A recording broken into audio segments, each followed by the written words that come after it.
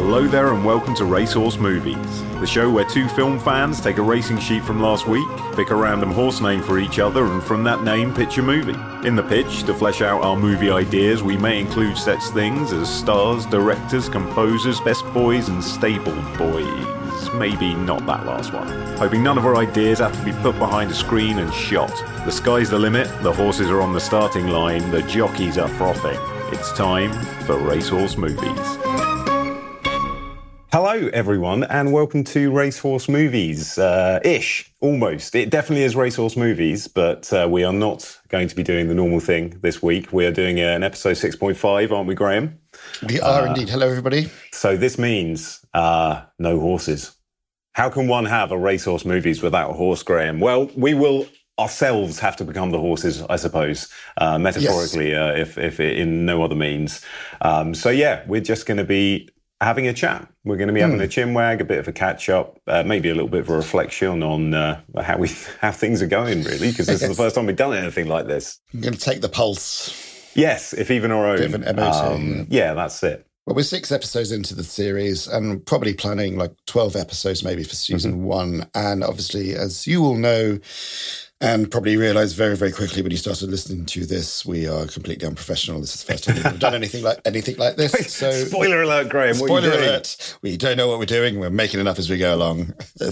But we thought we would do a mid-season break, chatting about other things that are happening in the Never Press at the moment and things we're looking forward to perhaps for the podcast itself for part 2 of season 1, whenever that shall land. And to say, thank you extraordinarily for coming with us and letting us... Oh, thank you. No, sorry. No, allow me to... So, Graham, thank you so much for... Oh, no, you're more than welcome. And thank you too, in some way. Yeah. Negligibly somewhere, as one might thank an ant that didn't get underneath my foot when I'm on my morning constitutional. Yes.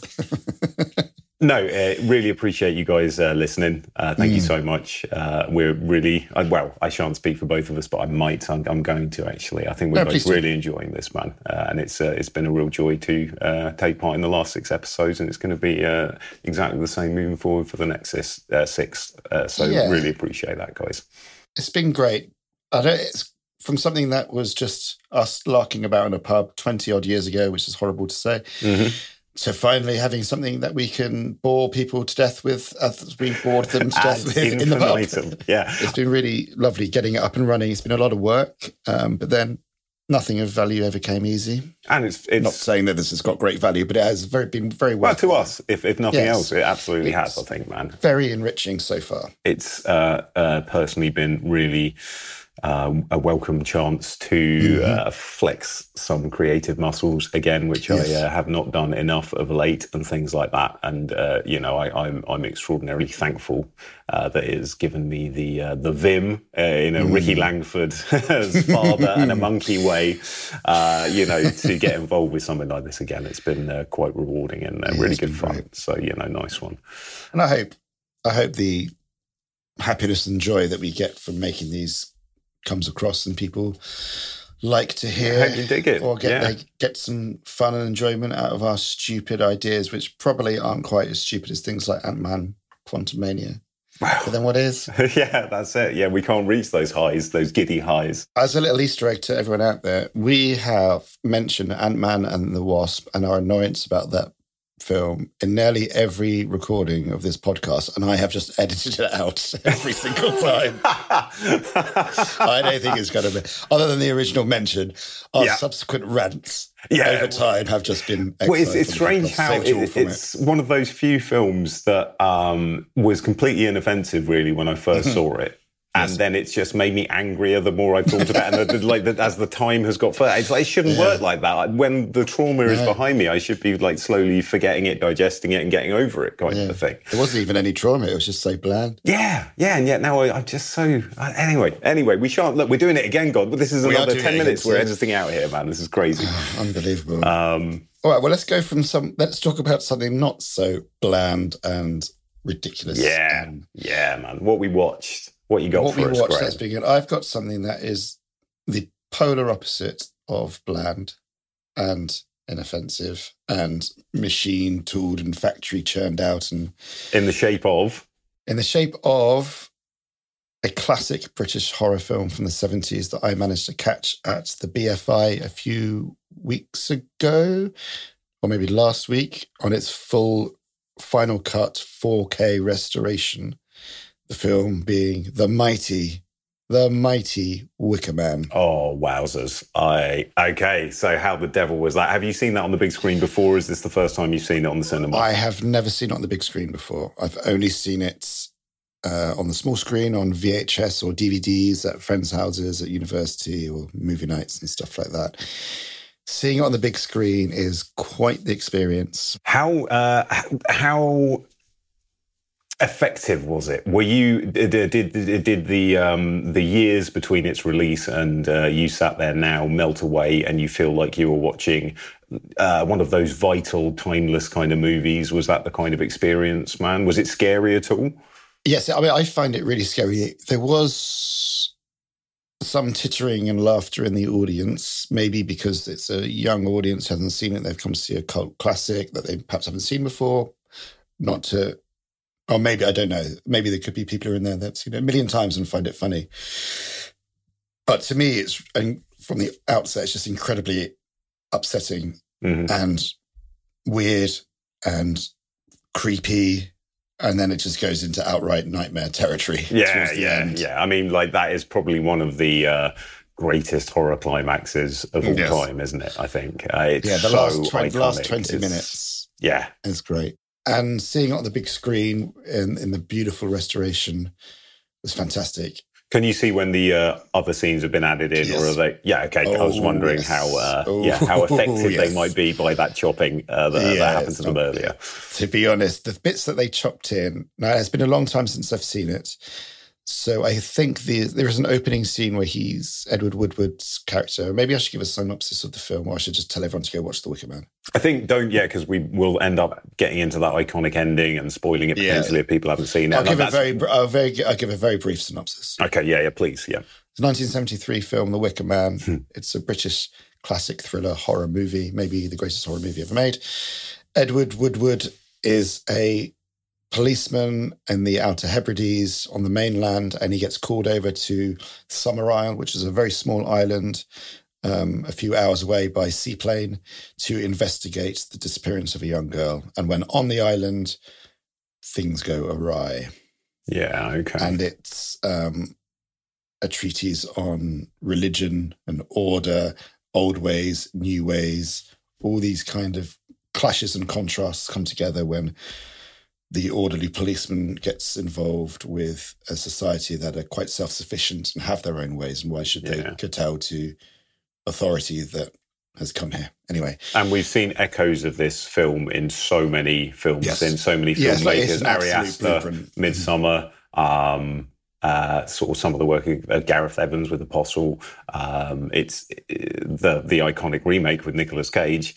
No, but it really, I would like to watch it through the spectrum of having seen Ari Aster movies, Ben Wheatley movies, having seen all of those now, because I haven't seen it since I have watched all of those guys out. And it's also, it's a blueprint for thrillers as well, I see, because it's the outsider comes to a place that they've never been to before and think, because they've come from a place of education or a place of sophistication, whatever it is, they come and they've really just immediately bitten off more than they can chew. Yeah, and there you've got like double bill it with Southern Comfort or U-Turn or something like that, which do exactly the same. That is or Wake in Fright even. Wake in Fright, or the recent film that we both love, The Ritual, two sister boys come to this town, and the town themselves are very kind of close-knit, and they have their own way of doing things. Yeah. And please don't forever thus. Get in the way of that, because there'll be repercussions. Yeah, Eden Lake, I think we talked about on one of our previous podcasts. There's a similar vibe to that.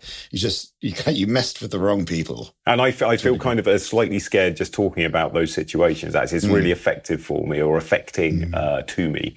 And I genuinely started to get a little bit tense in thinking of being the outsider, being so cut off, and no normal rules apply. It's a wonderfully deliciously terrifying situation to watch people in. It is. And The Wicker Man being the blueprint of it. But it's so much deeper than the layers that we've just been talking about. The intellectualism that goes in, the spirituality, just the depth of it, and the richness It's just all adds up to one of the best, and probably one of the most famous endings of all time in cinema. Yeah. But it was great. It was fantastic. It was a good crowd.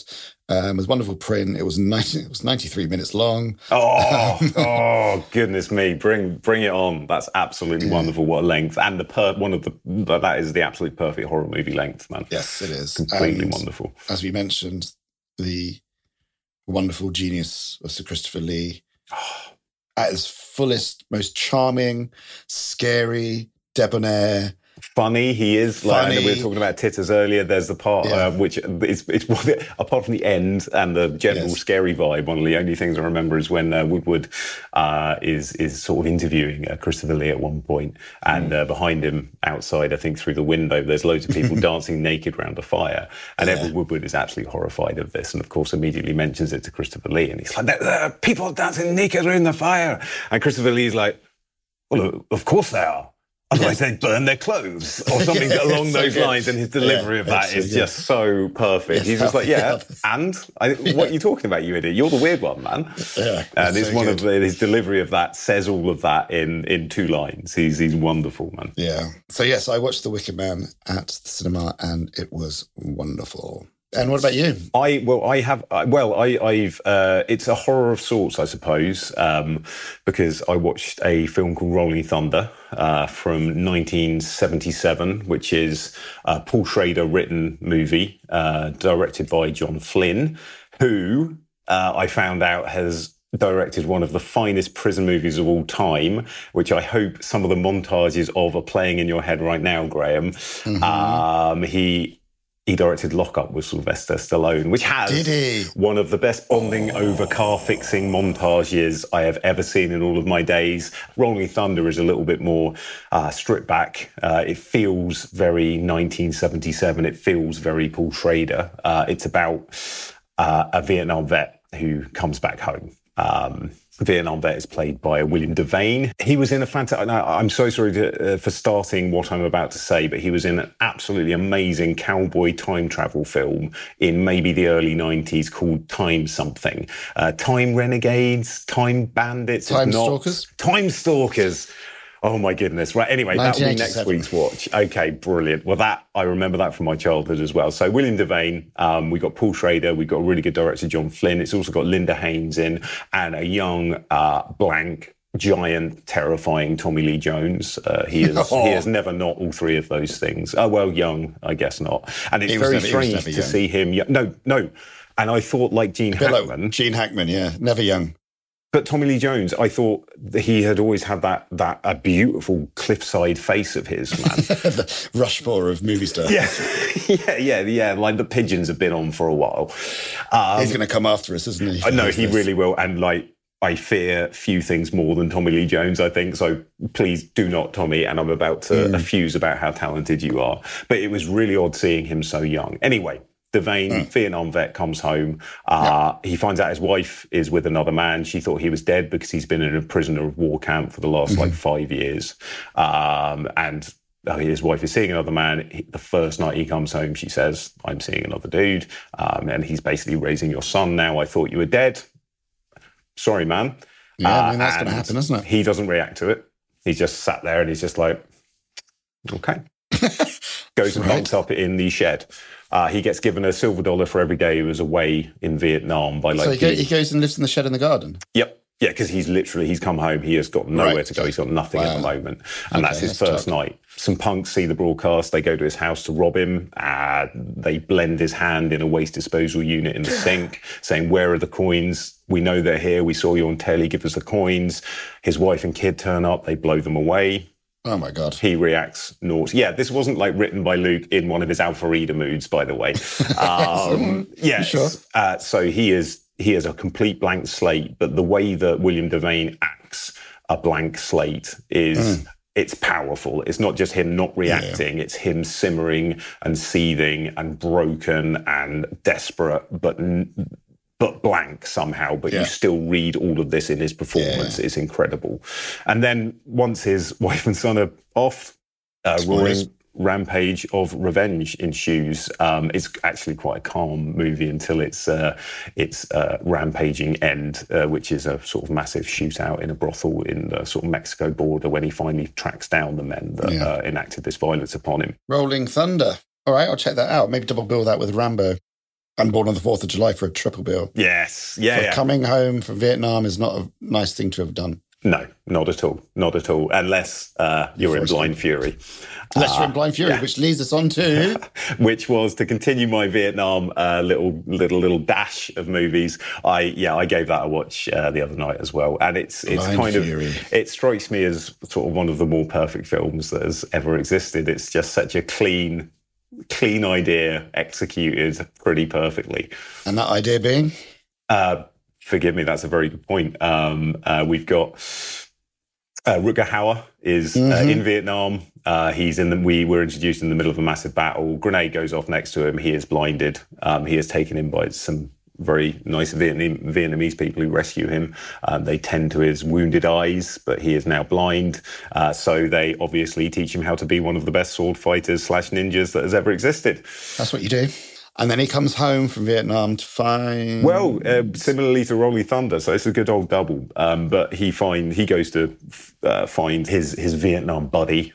He goes to his house, and the Vietnam buddy's involved with like dealing drugs or making drugs for this like crime lord. The crime lord sent his henchmen round to the house at the same time that like Blind Fury turns up, and obviously chaos ensues. The wife gets killed. This is horrible. This happens far too much in these films, and he saves the son. And he then you get a road trip as he tries to take the son back to the father, like a lone wolf and cub kind of thing, right? Absolutely, and the kid was very close to being insanely annoying, but then Rutger Hauer reacts to the kid as if he's insanely annoying, and so it's absolutely fine. The kid is. Is this he grew up to be? No, I'm sure he might have grown up like a few years later. I think, if memory serves, and this is a deep cut, I think the kid played Hobie, which was Mitch Buchanan, which is David Hasselhoff's son, in the first season of Baywatch. I'm having to frantically Google this right now because that is an incredible pull. If I've got that right, I'm going to give myself a beer. Let's have a look. Cast, I can't remember his name. What's his name? Billy Devereaux. Yeah, here we go. Billy Devereaux. What else was he in? Right. In 1989, Cal was cast as Hobie Buchanan for the maiden season of NBC's Baywatch. Come on! So that's the level there's no of way kid that anybody should know that. That is ridiculous use of knowledge. Yeah. And I shouldn't be proud of that. I should not be as happy as I was. Why have I got this use? Why do I know this? Who cares? Well, it's just proof your brain's working, man. That's always something to be celebrated, I think. Maybe. What I remember most about Blind Fury, other than the kid from Baywatch and the Rutger Hauer's amazing charm and the sword fighting stuff, was even at the time when I watched it, I must have been about 13 or something. I'm not sure when it came out, 87, 88. So but I didn't see it when it came out. Anyway, it seemed, even though it's a Vietnam film, the sensibilities of it seemed very, very 80s. Oh, it's incredibly 80s. Yeah. So I've no spoilers, but the bad guy dies. But the bad guy, if I remember rightly, dies in a way that systematically happens to bad guys in 80s movies. Yes. Yeah, which we may have discussed previously in the podcast, in fact. I think we might have. And he does, right? I'm not getting... I'm almost certain he does, yeah. Right. And as part of the intimidation that Rutger Hauer puts the main bad guy through, he goes up to a desk when he finally gets to, the lair, as it were. He goes up to the desk and you see him go like... and do a quick sword move. And then there's a shot which is just looking at the desk, the surface of the desk, and 2 eyebrows are on it. And then you cut back up to the bad guy's face and he's got no eyebrows and just a tiny bit of blood. And he cuts his eyebrows off to like give him a warning. It's just so cool. It's just one of the best things that I've ever witnessed, man. I don't think... If that happened to me, I would consider that one. I'd think that's more like a magic trick. Would you just be like, oh my God, that's amazing. How did you do that? I mean, they'll grow back. It's totally fine. But how did you do it? Yeah. Do you do hair? Can you cut it? It's crazy. That's such a strange I have no idea where it came from. And that also speaks to like the tone of the movie, because it's all goofy. It is very goofy. It's not particularly bloody. It's a beautiful B movie. And it just absolutely, I think it hits all of its points brilliantly. Great shootout in the cornfield. Like, it's got loads of, I definitely recommend. What about yourself? Have you got anything else? I'm yapping, man. I saw, what did I see? On Sunday, I went to the cinema, the Ritzy Picture House in Brixton, one of my favourite cinemas. Not that we're sponsored by the Picture House. And I saw Asteroid City, the new Wes Anderson film. Okay. Which I thoroughly enjoyed. I'm not a... okay, how do we phrase this? It's difficult. I was thinking about it today because I knew I wanted to talk about this film. And I was thinking about how to phrase it. And as you can tell, I didn't come to any conclusions because I haven't figured out how I'm going to phrase it. Yeah, the way you're looking up at the ceiling suggests that was never resolved. It's wonderful that artists like Wes Anderson get to realise their visions in such a way, and they reach a mainstream audience. He gives access to all the tools and paraphernalia and talent around him to realise these amazing visions. I think it's fantastic. It's great. However, but also it's a good thing. I think that doesn't necessarily mean that, for me personally, every film is a home run. For me, Paul Thomas Anderson's never made a bad film. Everything he's ever done for me has just struck gold for me. Wes Anderson, I think sometimes a bit of hit and miss, but even his misses are way above what else is out there. Oh, at least it's a unique vision that's come from, it feels... And he has his definite style and he has his definite ways, which sometimes can get in the way of the story a little bit. Yeah. I find I wasn't too keen on The French Dispatch when it came out. I started really loving it. And then I just started running out of steam, and these stylistic choices and the cleverness of it kind of got in the way of it. Can be a bit cloying, I think. Can be a bit cloying. Yeah. And we've said this many, many times on the podcast. It was great because it was 90 minutes long, which I think was the perfect amount of Wes Anderson. That's a good meal. Yeah. Anything more and I'm overfed. Yeah. It's 90 minutes. All the regulars are in it, plus a few surprises. Yeah, a few, and some big names, even considering his previous cast members. It was really good. It was there's a moment halfway through the film when something big happens. I won't spoil it here, but the whole cinema gasped, then started laughing. But you could feel the energy change in the room, whereby I think we mentioned something similar in the previous episode, where a director or a writer or an artist or whatever, they go one way and you either go with them or you don't. And if you go with them, it's just a blast. Yeah. And there's a section in the film where this happened, and everyone in the room, it felt like everybody in the room went the right way. And you could feel the electricity, you could feel the laugh, you could hear the laughter, obviously, but you could just feel this is so wonderful, this is so great. The person who I was with had never seen a Wes Anderson film, and I was really enjoying it, laughing along. But when that moment happened, which is a real left or right choice, they just burst out laughing, and they thought it was so cool. Amazing. Okay. And it was so wonderful. And it came just at the right time of the film, just energized everything, just kicked everything up a gear. Yeah. And I loved it. Do you think, moving forward, after we do this, and please, anyone out there, tell us to stop or tell us to go at Racehorse Movies at theneverpress.com to do a few of these one-shot, mid-season breaky type shows, maybe 20 minutes, half an hour, where we just talk about a franchise or we just talk about something? Yeah, and let us know. Let us know if you want us to do that, or if you think we should just stick to... I can hear them screaming no, and they haven't even heard this yet, Graham. What's happening? Maybe we That's should what's just in your stick walls. to the Mind Cinema and creating our own wonderful Star Wars knockoffs. Right, Graham, man, thank you very much for that comprehensive description of what you have just watched, man. I will be checking out two films now because of you, so that is always appreciated, man. That's why I like talking to you, because I get inspiration to watch more movies, so that's much appreciated, man. But thanks, man. To quiz you further, I'm going to turn the light on you and say, what else have you been up to, man? I think you've got something that you'd like to share with us, and you certainly should if you don't mind, that is, man. I do. Well, thank you so much for teeing that up so beautifully. Some lovely news from Fortress Never Press. We have released our very first audiobook that has just gone live. It's been a long time coming. It's our first audiobook, and we've done every part of it. We've produced it. The Never Press have produced it, recorded it, directed it, edited it, sound mixed it, original music, all that stuff, all done. And it's out. It's called Maria and the Devil. Shameless plug time. It's called Maria and the Devil, and it's a book I wrote 10 years ago, actually. And it's a psychological, magical, realist Western thriller. And it's out now on Audible, on Spotify, all major platforms.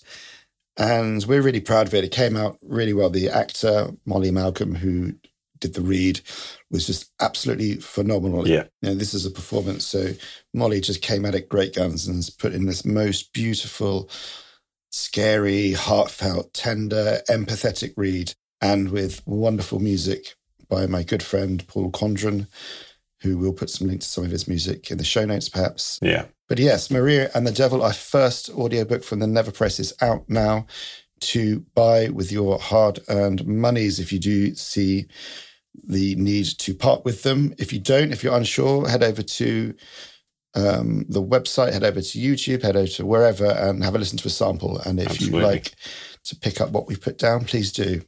So that's pretty much what we've been doing and what we have done. While I was walking home today, this sounds like it's going to be an awful story, so I'll make it really, really short because no one wants to hear stories. It could be the start of a Morrissey song, couldn't it? While I was walking home today, a girl I once knew walked past me and threw something down, and it splashed on my shoe. They were flowers that she once grew with me in the balcony, and then I fell down upon the pavement onto my knee and got splashed by the number 73. That is my Morrissey song. Your Morrissey, beat poetry. My Morrissey beat poetry. Yeah. I won't do it in his accent. Speaking of beat poetry, actually, I was walking home today listening to Lamb Wainwright, which I often love to do. As is your wont. And he has a song called The Movies Are a Mother to Me, and I thought that it kind of really beautifully captured why I so adore films. And I was wondering if I could read, is it too horribly cringy and awful to read the first verse from that? No, please do. I should let the viewers, the listeners out there know that Luke is now wearing a roll neck sweater. He has put on a beret. Cigarillo. He's got a cigarillo, and he's going to read to you. And like all Beat Poet audiences, we won't applause by clapping. Clicks, please. That made my jazz ears perk up. But yeah, I just thought it was a really nice bit of poetry that completely summed up one of the reasons I so absolutely adore film and always have kind of a thing. So anyway, without any more nonsense, the movies are a mother to me. There's nothing like a movie to move me back to sanity when I've gone insane. A rainy Tuesday or a Saturday night when I messes with me and then we start a fight. We both head for the flicks. Things come out all right. We both enjoy that show. When two brothers get bad and push each other around, a mother can say things straight. She can handle her boys. Mum can calm them down. She's got that special trait. Sometimes I am my own enemy. Sometimes my own enemy is me. Then my enemy and me go and see a good movie. We come out friends again. There's nothing like the silver screen to patch things up, to intervene, to bridge the gap that lies between me and myself. Well, there we have it. Another episode of Racehorse Movies is over. We both hope you had as much fun listening as we did coming up with these films and recording our pitches. If you enjoyed this, please share it around with your friends and loved ones. And if it wasn't your thing, I don't know, maybe share it with someone you miffed with. Who knows? If it's not for them either, maybe you two can build some bridges over that connection. But if you did like picking up what we put down and you fancy checking out some more content from us, then head over to theneverpress.com to take a gander at our novels, poetry and other bits and bobs. Anyway, that's about enough from us. Hope to have you back next time for some friendly chat and barely thought through pitches at Racehorse Movies. Ta-ta!